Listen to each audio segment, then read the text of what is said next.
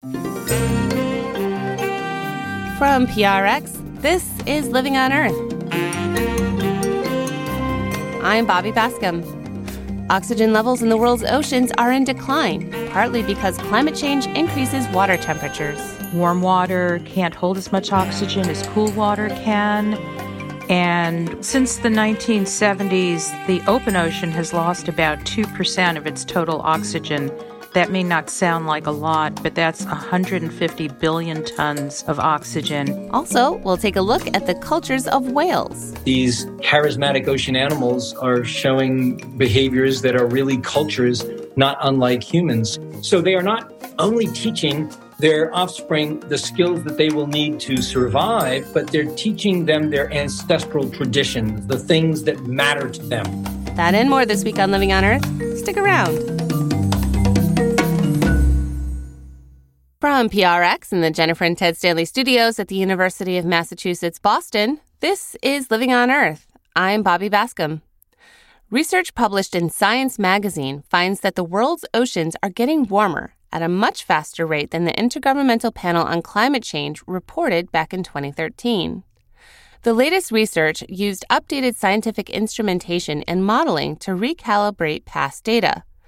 The oceans play a dominant role in the Earth's weather in a number of ways, from brewing storms to creating El Niños. Warmer oceans lead to bigger, longer, and stronger storms, and it will take centuries for the seas to cool down, even if emissions of heat-trapping gases such as carbon dioxide and methane are eventually reduced. Kevin Trenberth is a distinguished senior scientist with the National Center for Atmospheric Research in Boulder and a co-author of the study. He spoke with Living on Earth's Steve Curwood. So, Kevin, bottom line is that the ocean is getting hotter some 40% faster than what had been previously thought, huh? That's correct, and especially in recent times. So the main period we talked about in the record, in the paper based upon the IPCC report, was from 1971 to 2010. And of course, we can go right up to the present in the new record. And so the record, not only are the values higher, but there's clear evidence of an accelerating rate. So the oceans are warming faster now than they used to be. Faster and faster. What does that mean in terms of actual temperature rise? You know, a lot of the deep ocean is changing by very small amounts, only a few hundredths of a degree Celsius. And so the deep ocean is warming by very tiny amounts. The surface ocean as a whole has warmed by, a little over 1 degree Fahrenheit. And the air above the oceans has about 5 to 10% more water vapor as a consequence of that. The air is warmer and it's moister.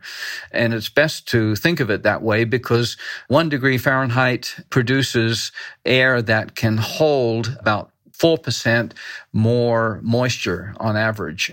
And we're finding in general that this 5 to 10% number is about what we're seeing over the global oceans. So this is what feeds the storms and leads to immediately a 5 to 10% increase in rainfall. But that increase in rainfall also means that the heat that went into evaporating the moisture in the first place is released. That heat gets released into the storm and it can invigorate the storm. And so you can easily double that amount. So it can easily convert into 15 to 20% increase in rainfall. And some of the experiments that have been done using models of different kinds suggest that in the case of Harvey, for instance, that there was about a 30% increase in the rainfall as a consequence of the warming of the oceans and the climate change. So where are the temperatures rising the most in the oceans? We have maps of that, actually, and some of the biggest warming is occurring over the southern oceans. That's a region where there are strong winds and the heat gets carried down. It's also warming quite substantially throughout much of the Atlantic Ocean, including the North Atlantic.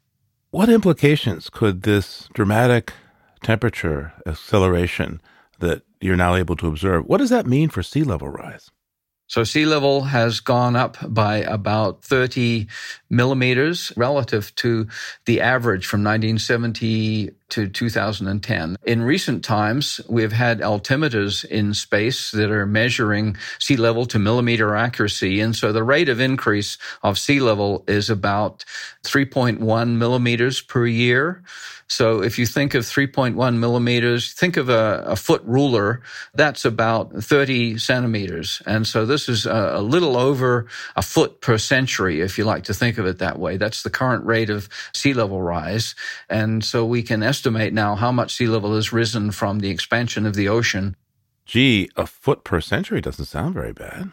Now, that's only a part of the sea level rise overall, of course. The other part, a slightly larger part, is the melting of glaciers in Greenland and Antarctica, which is contributing also to sea level rise. And so the total sea level rise is maybe 3 times that. And now, how are these rising ocean temperatures affecting our weather? So some spots of the ocean get warmer than others because of the weather events over the past year.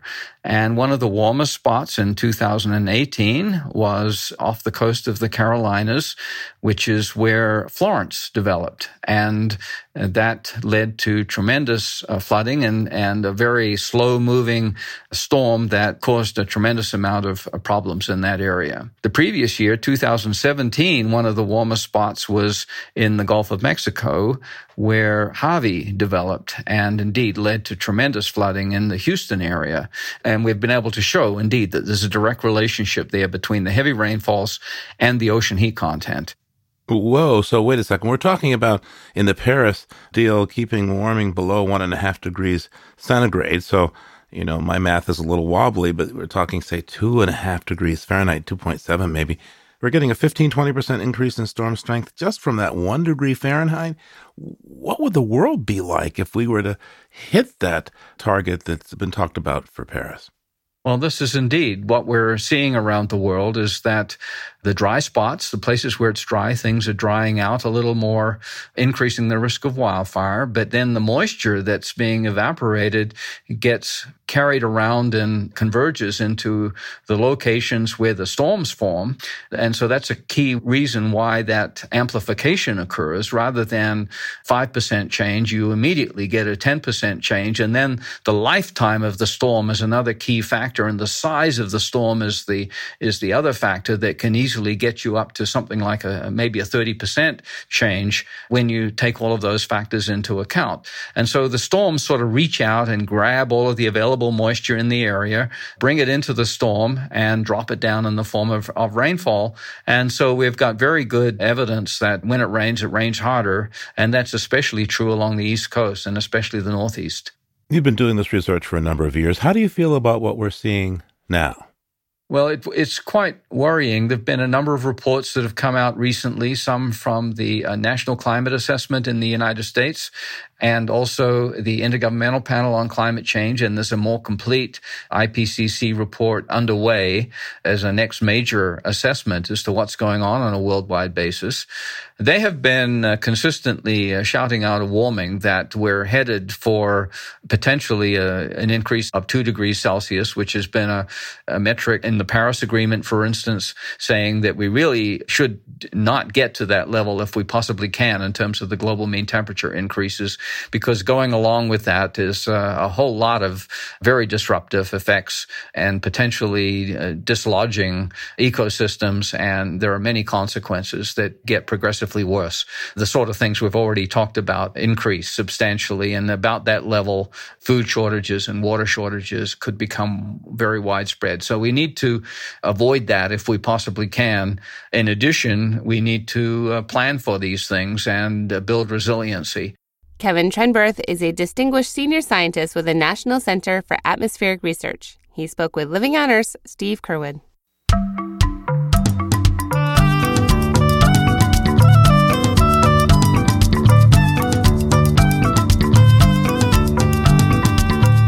We stay at sea for today's Bird Note and catch up with some of the most magnificent pelagic creatures off our shores. But as Michael Stein points out, though the adults may be glorious and graceful birds, the infants are kind of frumpy. Just a couple of dozen miles off the Pacific coast, immense dark birds with long saber-shaped wings glide without effort above the wave tops. These graceful giants are black-footed albatrosses, flying by the thousands near the edge of the continental shelf.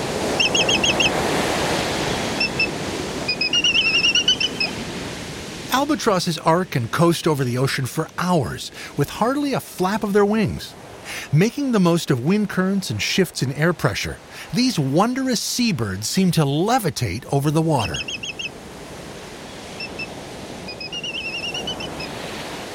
Black-footed albatross numbers peak off the coast in summer. Many adults return to the Hawaiian Islands during our winter and spring to court and nest on sandy islands. In Hawaiian waters, the black-footed albatross collects squid and masses of flying fish eggs with its long, hook-tipped bill. Adult birds may fly hundreds of miles at sea to provide food for the single Goliath nestling, which looks more than a little like a portly, gray, recumbent version of Big Bird. I'm Michael Stein. For pictures, soar on over to the Living on Earth website, loe.org.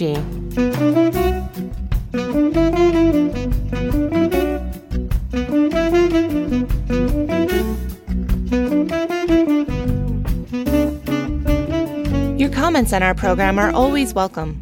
Call our listener line anytime at 617-287-4121. That's 617-287-4121. Our email address is comments@loe.org, comments@loe.org, and visit our webpage at loe.org.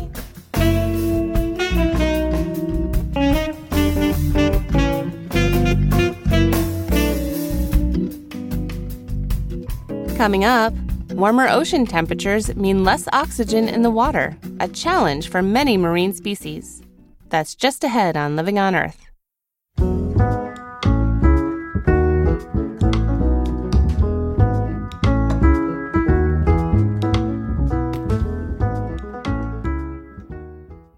If you like what you hear on Living on Earth, please join us with a gift of $5 or more. Just go to loe.org and click on Donate at the top of the page. And thank you.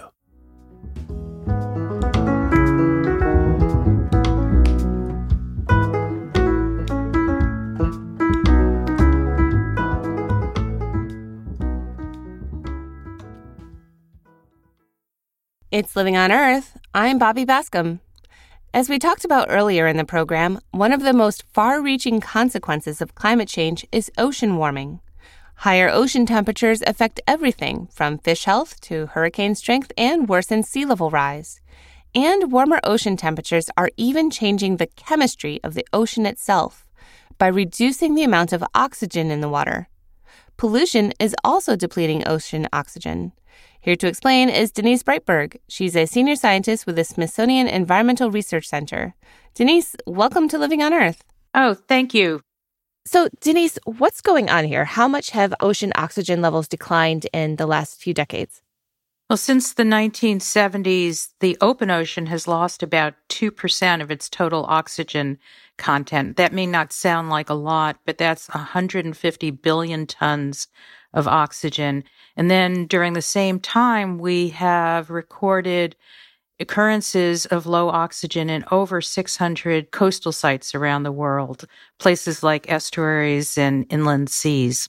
Mm-hmm.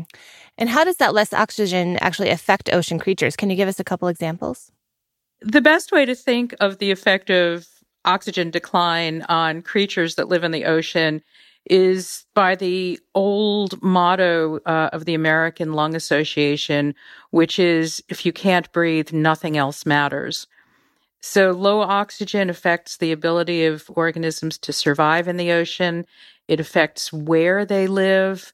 It affects where they're fished.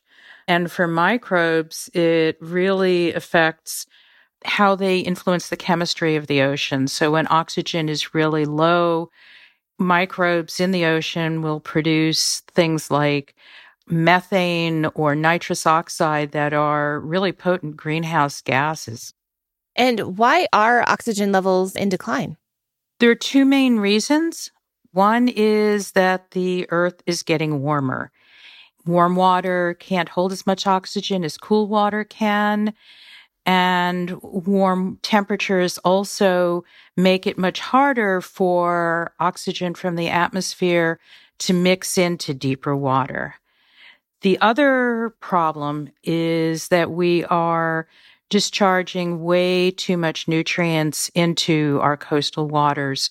You can think about nutrients as fertilizing a lawn. A little bit is, not damaging. It can stimulate growth.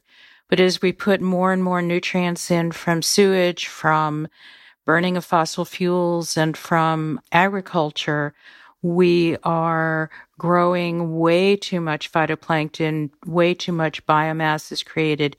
And as that decays, the decay process uses up oxygen. And then you're looking at dead zones. Right. They're dead zones. When you think about where fish and crabs and things like that can live, they're not dead in terms of microbes. It's great habitat for microbes that live in the absence of oxygen or where oxygen is incredibly scarce.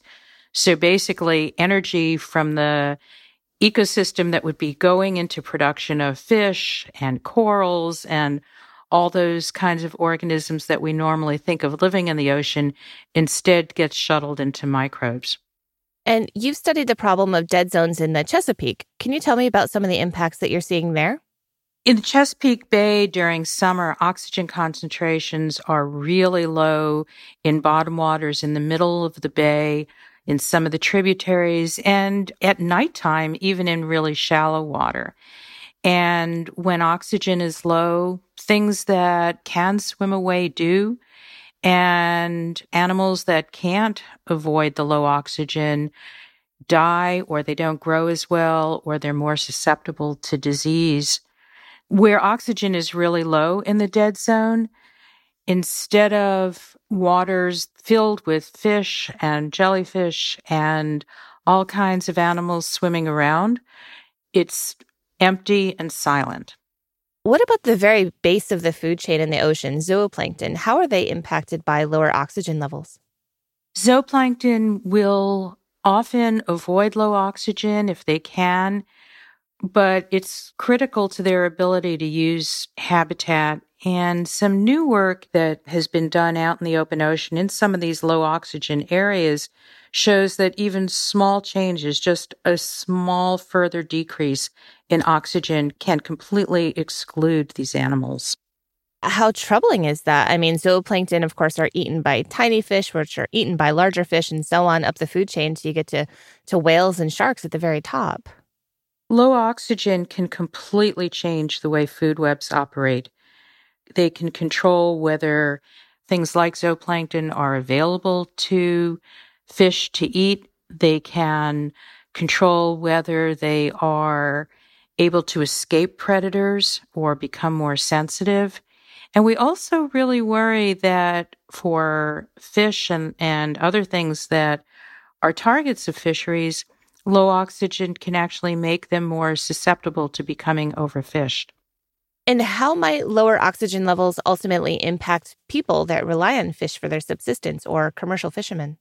We really worry that low oxygen can make fisheries less sustainable and can have negative effect on fishing communities, especially ones that are very dependent on local resources. If you have a fishery that's highly industrialized, can move to where the fish are, they may be able to catch fish in spite of low oxygen. But even there's potentially a problem. If fish are avoiding low oxygen areas, they're becoming more concentrated in areas with higher oxygen, which may be closer to the surface. Or if we think about the dead zone in the Gulf of Mexico, they can become really abundant around the edges of the dead zone. Fishers know how to target these areas. And so what oxygen can do is it can concentrate the fishing fleets and the fish or shrimp into the same area, make it easier to catch them. And then we really worry about overfishing. So it's literally like shooting fish in a barrel. Yeah, it can be like that. Well, Denise, what can be done about this? I mean, what can we do to address this problem of declining oxygen levels in the world's oceans? There are two basic things that we need to do. The first is to reduce nutrients coming in to coastal waters from agriculture, from fossil fuel burning, and from human waste. And these are all things that have real direct human health benefits if we take those steps, as well as benefits to the ocean. So if we are doing a better job at sewage treatment, that makes for a much cleaner environment that is less likely to cause health problems for humans. For agriculture, there are practices that can reduce the amount of nutrients, nitrogen and phosphorus, that are added to our waterways while still producing the food that the growing human population needs.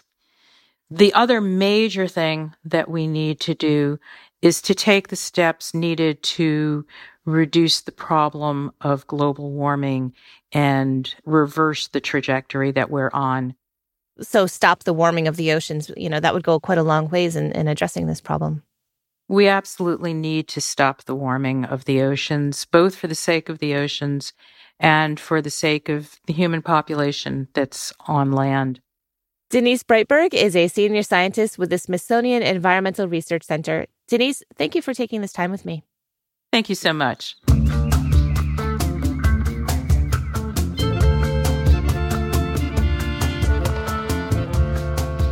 The Chesapeake Bay is routinely inundated with fertilizer runoff from the surrounding watershed in parts of Pennsylvania and Maryland.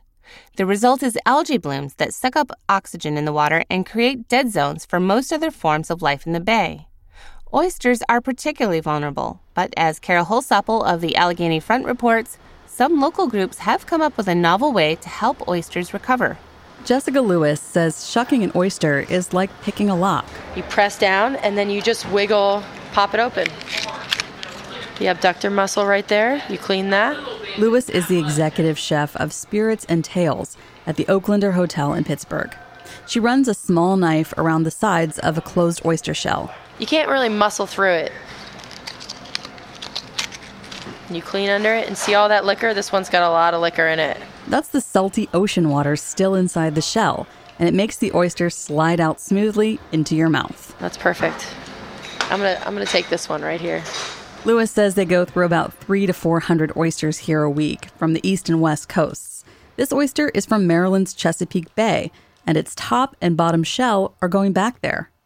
Lewis and her staff toss the spent shells in a 35-gallon barrel with a screw-on lid. It's located in the trash area on the ground floor of the building. So nobody likes to recycle the oyster shells because there's flies everywhere and it's nasty. Gross. Well, we're doing something good. Let's get out of here. About once a month, a truck picks up the old shells from this and 6 other participating restaurants in Pittsburgh and drives them more than 250 miles to a staging area just across the Chesapeake Bay Bridge in Maryland. From there, the oyster shells from Pittsburgh and ones collected from Maryland, Virginia, and the D.C. area are taken to a site at the University of Maryland's Horn Point Laboratory in Cambridge for processing. So here you're looking at about 7,000 tons of clean shell. Karis King is with Oyster Recovery Partnership, a nonprofit which works to increase oyster numbers in the Chesapeake Bay. We're standing at the base of a mountain of gray shells.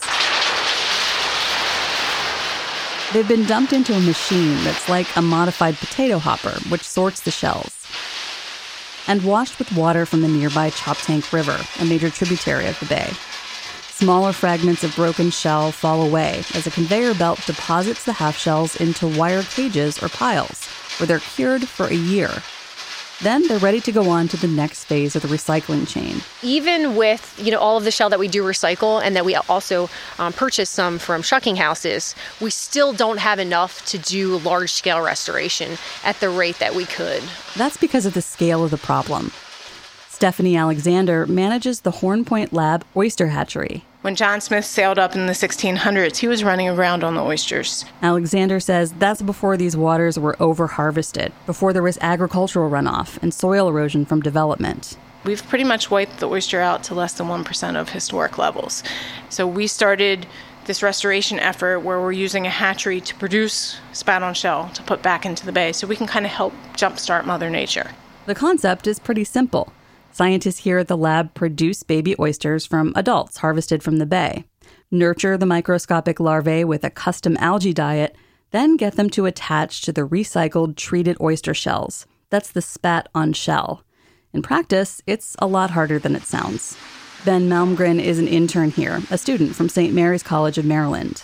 Right now, we're placing the oysters out on the spawning table, where we are going to simulate river conditions that are ideal for spawning. The saltiness and temperature of the water in the shallow black basins has to be just right. Malmgren places the oysters in a grid formation, so it's easier to separate the males from the females. Because if we just let them spawn out on the table, all these eggs are going to go down into the drain. So once we see a female, and we'll know she's a female by she'll clap her top and bottom shell together, and you'll see a plume of eggs come out. It'll kind of look like Splenda, like in a cup of coffee. Then he'll pull the females off the table, where they'll continue to spawn in a tub. Those eggs will be fertilized with the sperm collected from the male oysters. But the oysters aren't cooperating today. Left to their own devices, it could take hours. It's a lot like just watching a pile of rocks, but it can be exciting when they all start going. Even in the lab, nature is in charge. Stephanie Alexander says it was a slow summer. A lot of rain meant the adult oysters have lived with lower salinity levels, and they're stressed. Out in the bay, the water is warmer, meaning the spat on shell might have a harder time growing that second shell, and over the years, forming the clusters that create oyster reefs. When one thing gets out of whack, everything else is going to kind of follow. So we're trying to get the oysters back into balance, so then hopefully everything else will follow as well. Over the last 2 decades, the lab and Oyster Recovery Partnership have planted over 8 billion oysters on the bottom of the Chesapeake Bay and its tributaries, with the help of other partners like the Maryland Department of Natural Resources and the U.S. Army Corps of Engineers. Throughout the summer, spat on shell are released from a boat on sites where they're most likely to survive. And Alexander says that's critical. Oysters are the vacuum cleaners or the kidneys of the bay, and they just suck the water in. They decide if it's food or not food, but no matter what it is, they'll remove it from the water column, and that's how they vacuum the bay up and clean it. Because of this superpower, oyster aquaculture is a best management practice identified by the regional partnership that oversees cleaning up the Chesapeake Bay. Some of the spat raised at the Horn Point lab will make its way to oyster farmers, and those are the oysters on a half shell that are served in restaurants. But the majority of the spat will help rebuild oyster reefs, creating habitat for fish and restoring the ecosystem. Back in Pittsburgh, Jessica Lewis is educating diners and trying to convince other Pittsburgh restaurants to join the oyster shell recycling effort that feeds the conservation work, to see the value in giving back. With all this climate change going on and all the scary things, it's like a bright light shining through, and that we did something good. Her pitch: every shell counts. Kara Holstoppel's story comes to us courtesy of State Impact Pennsylvania, a collaboration of public media outlets covering Pennsylvania's energy economy.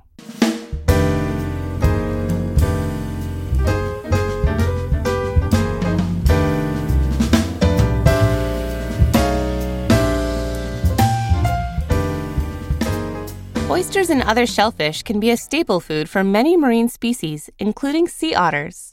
Living on Earth's Explorer in Residence, Mark Zefflender has our story. In the narrowed channel, a mat of kelp or weed or salt grass floats along, without a notion of its own, captured by the absent-minded tug and turn of eddies at slack tide between the sandbars. It drifts closer, then shifts further, catching in a spiral of water, turning until recognition. Mother and son, sea otter. The baby is newborn, 1 week, maybe 2, round and wet, unable to fend for himself, cannot care for himself. His mother washing, scrubbing, rubbing, combing every inch of him. And when she finishes one end, working from the long, spiky fur of his tail, she turns him on the lazy Susan of her belly and starts all over the opposite way, from his sweet wet face on down.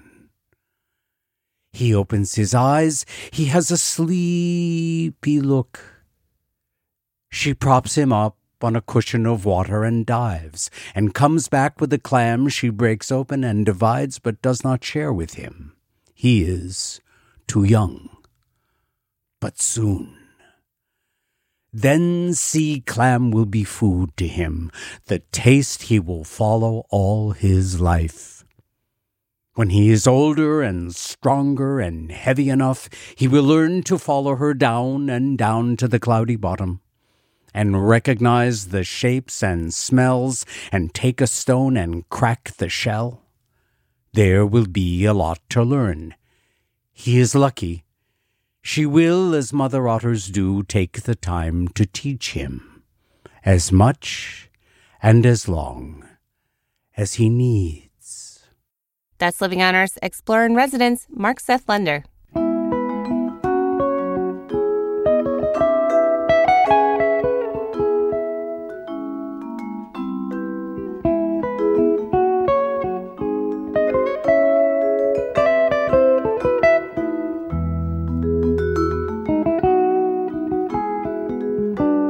Coming up, the potential for the deep-sea submarine Alvin to explore the bottom of the world's oceans.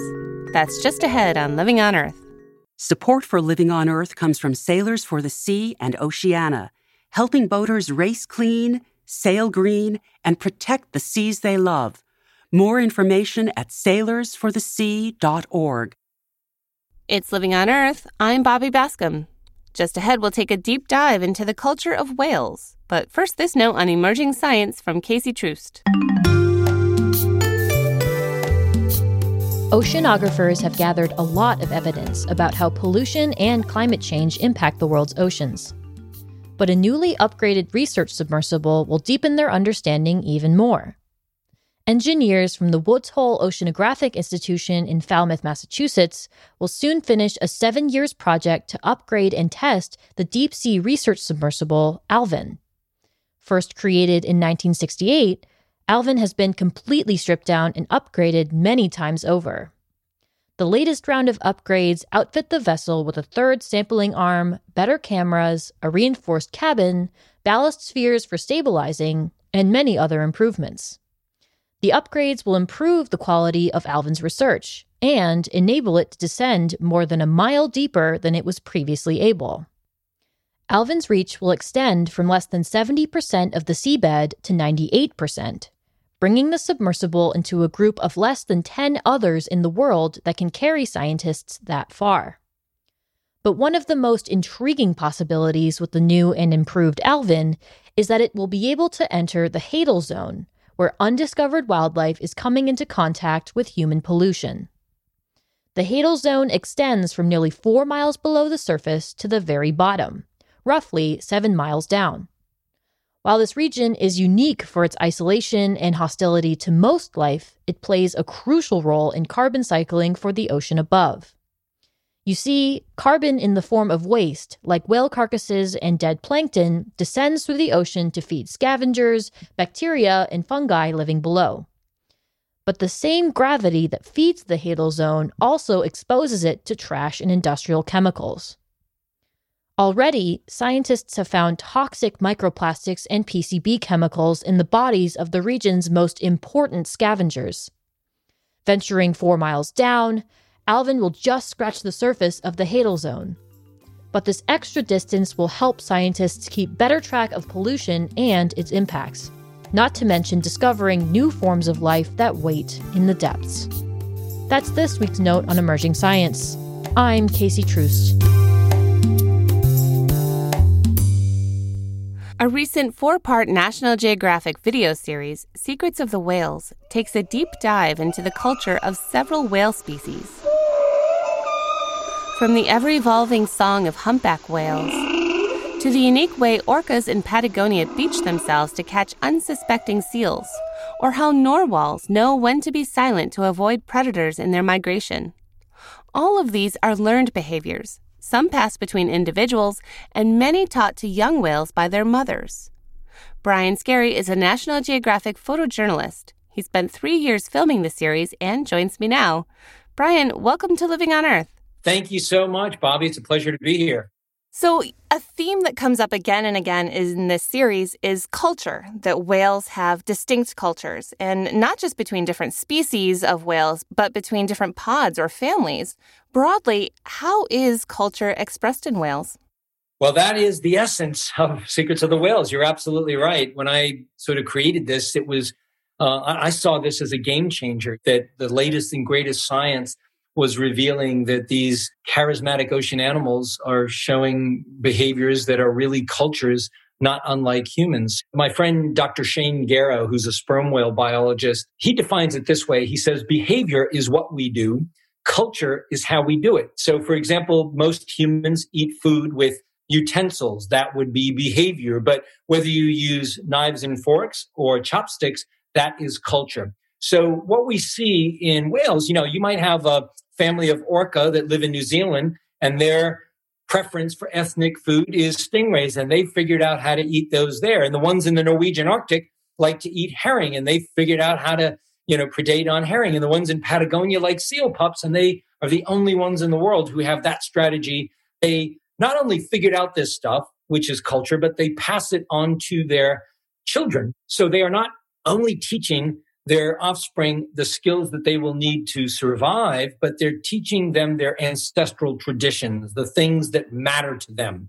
Whales have unique dialects. Sperm whales that Shane studies in the Eastern Caribbean, he's identified about 24 families that all speak the same dialect or language, and they belong to a clan, but they don't intermingle with other sperm whales that might come into those waters that speak another language. I think we can look at culture from a number of perspectives, but it's clear that, like humans, they are doing things differently. And what they know about their regions, their geographic location, is unique to them, and that's what they celebrate. And during your time in New Zealand with orcas there was a moment in the series where you were invited to share in the spoils of their hunt. Can you tell us about that experience? I can. This was certainly one of the most extraordinary moments of my career. I have 4 decades of exploring the ocean. We worked in 24 locations collectively for this series worldwide over 3 years. And I had just come from 6 weeks in the Canadian Arctic, and I had about 10 days in New Zealand. I was working with a researcher, Dr. Ingrid Visser, who is the orca expert, lives in New Zealand, understands these animals. But again, you can never predict when something is going to happen. And we got lucky this one day. We heard about this. We drove 3 hours to get there, got in the boat, went out, found the orca. They were hunting in shallow water. I got in the water, started swimming towards them. And lo and behold, here is this adult female swimming towards me with a stingray actually hanging out of her mouth. My mind is on overload now. I'm thinking, I can't believe this. And then she drops it. So I'm thinking, oh man, it's over. She's just going to keep swimming. And I swam down to the bottom and I knelt on the sandy seafloor next to the dead stingray just laying there. And then out of the corner of my right eye, I see this orca coming back, and she swims behind my back. I lose sight of her for a moment, and then she emerges on the left side of my view. She swims around directly in front of me, and now we're staring at each other with the stingray between us. And she's looking at me and looking at the ray, looking at me, looking at the ray, as if to say, well, are you going to eat that? And when I don't go for it, then she very gently just bends over, picks it up in her mouth, and lifts it up in front of me. And then she turns and, begins sharing her food with another member of her family. I don't think I fully processed what was occurring until after, that night over dinner. I started to think about just how remarkable that was. I talked recently with James Cameron about this, and he said, well, cultures do this. They share food. It's an offering. Very possibly that's what's going on. And, for me, I've had so many extraordinary moments with wildlife over the years, but this was right at the top of the list. It was really something very, very special. Yeah. And there's a cameraman right there, so a viewer can watch this whole scene, and you're wearing a black wetsuit. And I got to wonder, does the orca just think you look like a skinny whale who maybe needs some help? Maybe. I mean, it's very possible, Who's to say? These are animals that share food. That's what they do. They catch a ray, and then they turn around, and one will hold it in their teeth and their mouth, and another one will come over and take a piece off. So, it's very possible she was thinking, come on, here, join in the feast with us. The second part of your series is about humpback whales, and you focus a lot on the sophisticated ways that they have of communicating across really vast distances. The males make up a new song each year that can travel thousands of miles. Can you tell us more about that? Yeah, I call it the American Idol of the sea. It's a bit of a singing competition where, as you described, these males will compete every year at the beginning of a year with a tune, and then one tune gets to be the winning tune, and they adopt it, and everybody sings that same song pretty much. They might add little bits and pieces here and there, but they essentially pass it across the entire ocean. It's been described in scientific papers as the horizontal transmission of culture. Now, the interesting thing is that it's always been believed that the humpback whale song, sung by the males, is something to do with mating, that they are attracting females the way that a bird would, attract a mate with its song. And there very well may be truth to that. But I've talked to researchers who have spent decades studying the humpback whale song, and I asked them, what percentage of the time do you actually see a female come over and pair up with a male? And I forget the exact number, but it was something like 0.001%. So it doesn't get seen that often. Now, might it be that the collective number of males that are singing in a given place are attracting the females to those waters, and then they can do their courtship and mating and so forth? Perhaps. But I wonder, they're creating these very lyrical 20-minute long songs. And to be in the water next to them and to hear it is awe-inspiring. It resonates your body and maybe a little mystical. But I wonder, is there other information encoded in that message? Might it be like an Aboriginal songline that they're including some cultural elements of that song? Is it purely just to attract a mate, or are they weaving in stories of their ancestors? Maybe that's a little bridge too far. Maybe that's a limb that some scientists won't go out on. But the bottom line is, we've been studying these animals for decades. We don't fully understand. I think there's a lot more secrets out there that, need to be revealed in the time ahead. So hopefully we'll figure that out. Yeah, it's amazing. And, we've been talking about male humpback whales, but I have to say, I think the females are really just as amazing. Can you talk to us, please, about the sacrifice they make each year when they have a calf and the tremendous journey that they make with their babies? Absolutely. A humpback whale mom invests a great deal into her calf. It's a year-long gestation period. And then for the first year of that life, it is learning everything that it needs to know from mom. It is joined at the hip. They're up nuzzling next to its chin and going along next to its eye and then nursing underneath. It's such a tender moment, to go out in the morning in one of these tropical locations like the Cook Islands or Tonga, go into a quiet little cove and then slip in the water. And just at the edge of visibility, you see this tenderness, this absolute love that's being shared by the mom and calf. And then, as you say, they have to make this epic journey. There's new science that's come out just maybe in the last year or so that reveals that humpback whale moms whisper to their babies when they're traveling through areas where predators might be, so they don't give away their location. So again, I think there's just so much richness to these bonds, these relationships. And again, so much of that we don't fully understand as well. Yeah, I was really struck by the fact that the mothers will feed their babies something in the order of more than 100 gallons of milk each day without eating themselves. They go for months and months without eating and are still nursing the babies, just a tremendous amount of milk. It's amazing. It is, and that's how that calf grows. But think about the impact on that mom's body. I mean, the humpback baby is gaining weight every day, but she's losing it. So by the time it's ready to make that journey, she must be exhausted. She doesn't have any energy. And now she has to make this epic migration to the feeding grounds and look after her calf and protect it from predators and all of those things. So you make a good point. She is deeply invested in that next generation. And it's a huge sacrifice indeed. And you can see why they're obviously so invested. We've heard stories of mothers, losing their babies. They die for some reason or other and pushing them through the water for just days and days, maybe even weeks, just unable to let go. You can see why after such an investment. Of course. And we captured that in the orca episode, where in the Norwegian Arctic, it was Thanksgiving Day. I've been working for National Geographic for almost 25 years, and I travel 8 or 9 months a year. But this was the first time I had been away from my own family on Thanksgiving Day. So I woke up that morning and I was thinking about my family at home eating turkey and celebrating and wishing I was home. But I got on the boat with my wetsuit and we went out and we saw this family of orca moving very purposely through one of the fjords. And I was able to get in the water and see this funeral procession, this mom carrying its dead baby and all the other members of the family sort of protecting the mom and calf. And, you see this grief. There's no other way to interpret that, I think, than mourning. And it was very emotional for me to be able to see that. But clearly, these animals have empathy and share grief and joy. And I think that's the message of Secrets of the Whales, is that if we can see our planet, the ocean, the lens of culture, through the lens of these animals that have rich societies, then maybe we change our view of our connection to the natural world and maybe protect this beautiful planet on which we live. Gosh, I sure hope so. The series also documents the formation of a surprising cross-species adoption between a lost narwhal, a youth, and a pod of beluga whales. What exactly happened there, and what does that tell us about the culture of whales?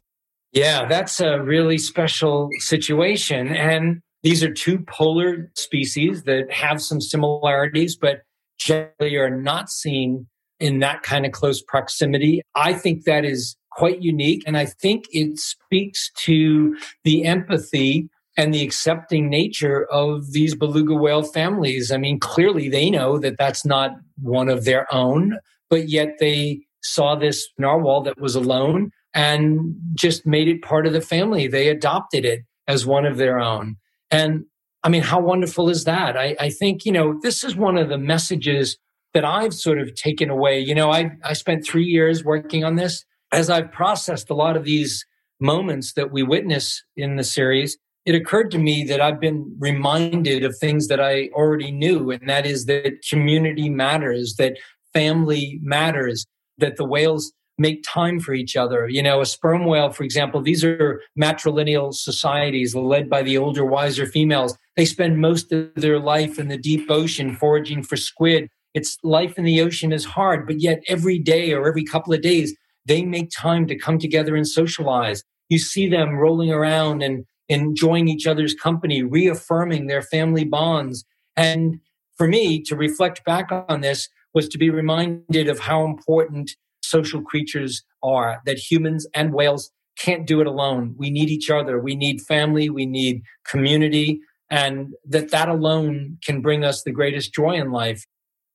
It's a beautiful message.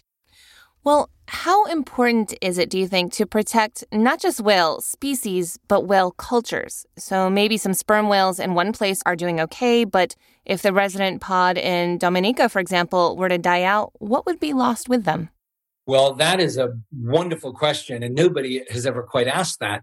And I think it is immensely important. My friend, Dr. Shane Garrow, who studies the sperm whales in Dominica, he wrote an op-ed for the New York Times a few years ago called The Loss of Whale Culture. And he specifically cited Dominican whales. He said that they are on a 3% annual decline because of anthropogenic stresses. They get entangled in fishing gear. They get hit by ships.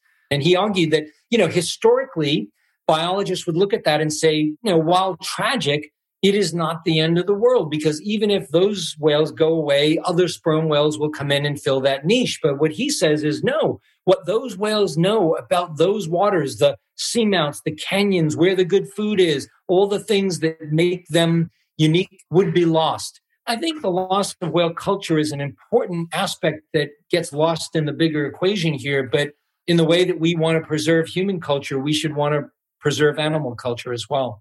It's really like our shared heritage. It is, absolutely.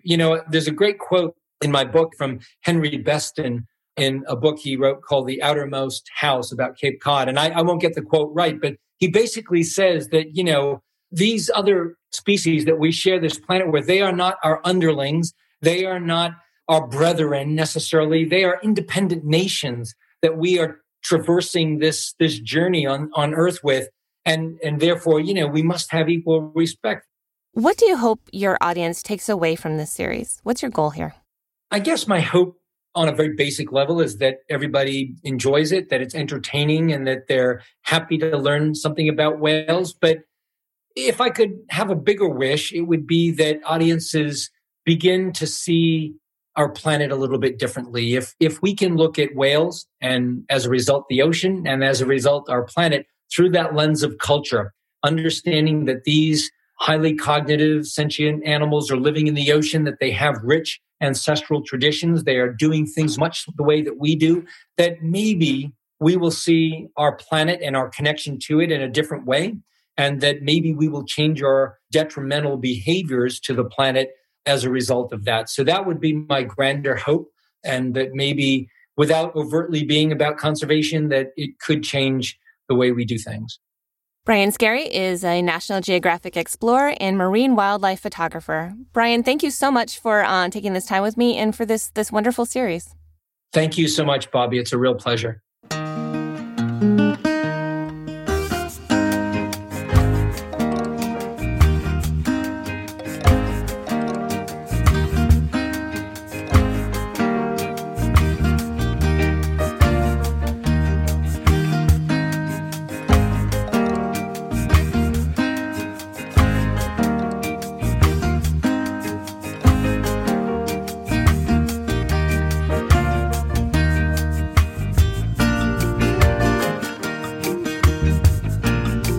Living on Earth is produced by the World Media Foundation. Our crew includes Naomi Ehrenberg, Paloma Beltran, Anna Canny, Jenny Doring, Jay Feinstein, Mark Suthlander, Don Lyman, Ainsley O'Neill, Jake Rigo, Joshua Siracusa, Tivara Tanujaya, and Yolanda Elmari.